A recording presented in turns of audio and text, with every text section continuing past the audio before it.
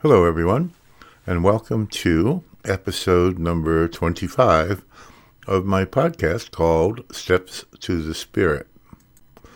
This should have been the part 2 of the 11th step that I had started in episode 23, but I squeezed in an extra episode in there, the last one, number 24, because I had heard something on the radio and I really wanted to address the possibility of the steps helping in pretty much every aspect of my life. And I had heard this thing about depression, and that there's 3 times as much depression since COVID started. And I wanted to make sure that people know that these steps are for life. They're to bring me close to God and to help me to live my life in a way that I have become happy with. But now we'll get back on track, and this will be the continuation of Step 11. Oh, and before I do that, one more thing. If you really want to get in touch with me or make a comment, you can reach me at chuck@stepstothespirit.com. Okay, so let's press on.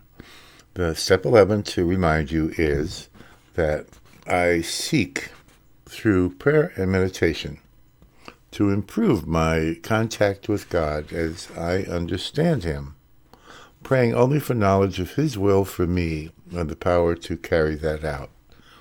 And I said in the last episode, I think that I've decided I'm not the greatest person to talk to about prayer, because I just really don't do it in that way. So I've changed this to the gift of communication. So episode 23 was part 1 of this step, dealing with prayer part. And this episode number 25, is part 2. And I'm going to talk about meditation, and in a little bit about how that differs from prayer. And once again, I'm not a theologian or anything of the sort. And when I talk about these things, I talk about them the way I think about them and the way they have come up in my life, and how I use them, and how I've used them in the past, and how I might not use them any longer. So as I said, prayer is really what I consider speaking to God. Some people, when they pray to God, we might get on our knees. I like to do that because I think it's kind of a sign of humility and putting myself in my place. But a lot of folks will, and I used to, ask God for things when I prayed. And I would ask Him to, when I was a kid, maybe to help me pass this test, or and help me to get sober, say. Well, I realized after a while that I wasn't going to pass the test because I didn't study, and I wasn't going to get sober or stay sober because I wasn't doing anything about changing my life. So prayer for me now isn't asking God to do things for me.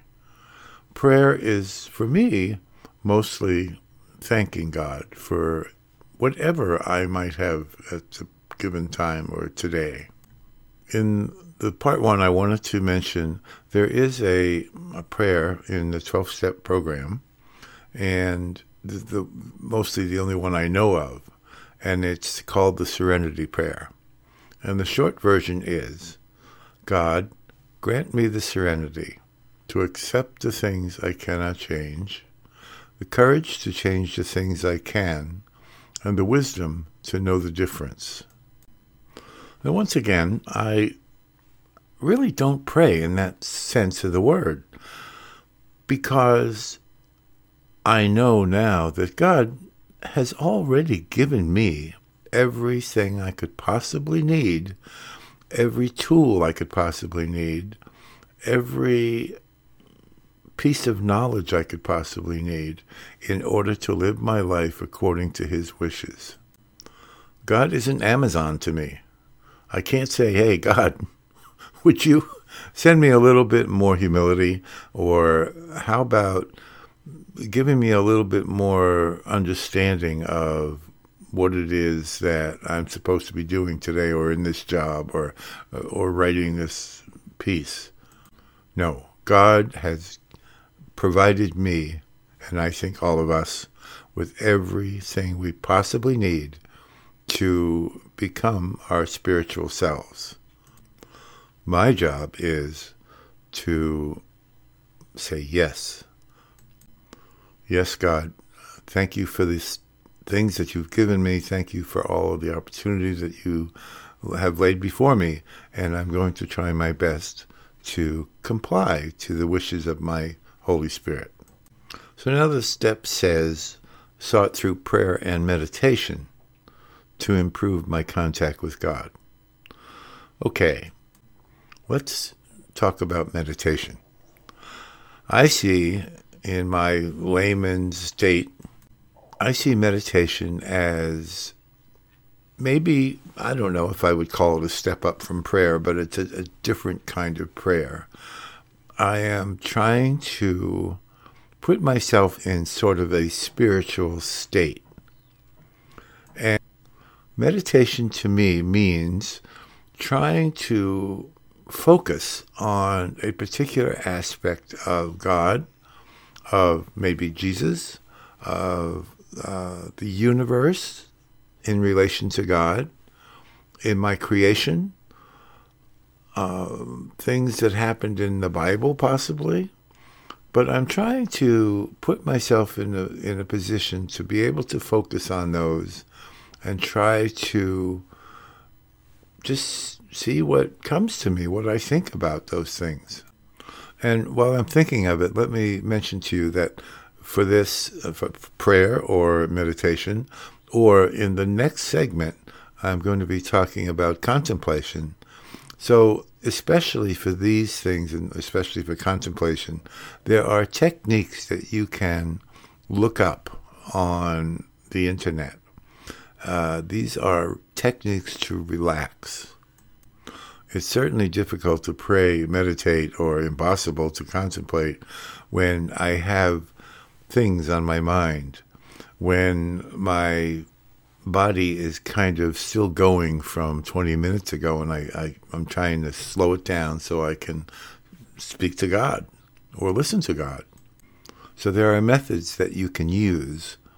One of them that I used to use a long time ago was trying to address each part of my body, starting at my feet and working up and getting it to calm down and relax.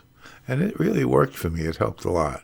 I don't do it any longer because I seem to be able to get into a peaceful, relaxed state and be ready to communicate with God much more easily. And that's just as a result of doing it more and more.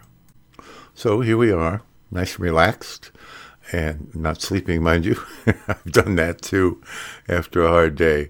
I've sat there and thought about meditation, and the next thing I knew, it was an hour later and I was waking up. But as far as meditation goes, you will find your own way. You've heard about people who possibly chant, who I think, actually, I've been to, I don't know if you've ever heard, the Trappist contemplatives who, when they pray, they sing a lot, and it's called a kind of a chant. And that's a form of meditation.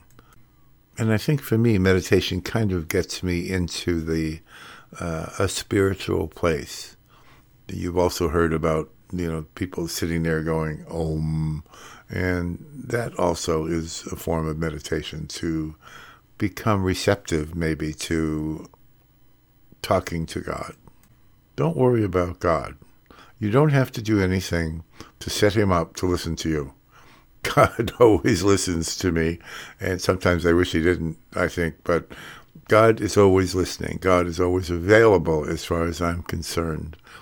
And he is waiting for nothing else but for me to speak with him, to recognize him. And I, again, say him only because I'm so used to it. But God is always available.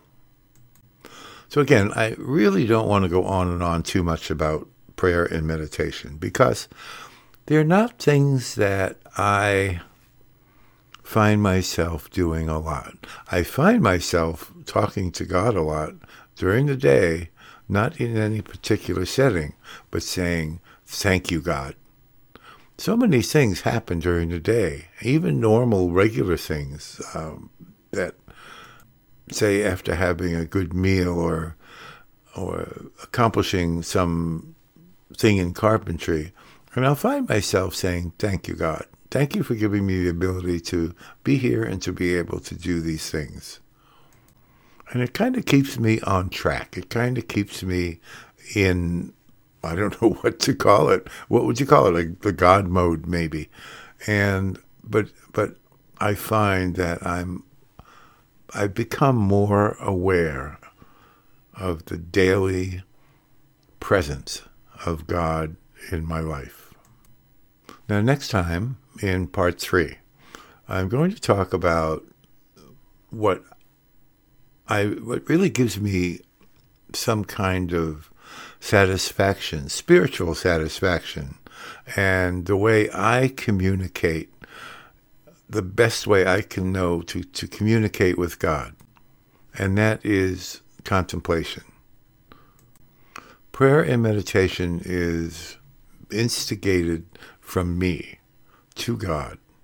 I'm talking to God, I'm thinking about God, but contemplation is, to me, completely different than either of those two things.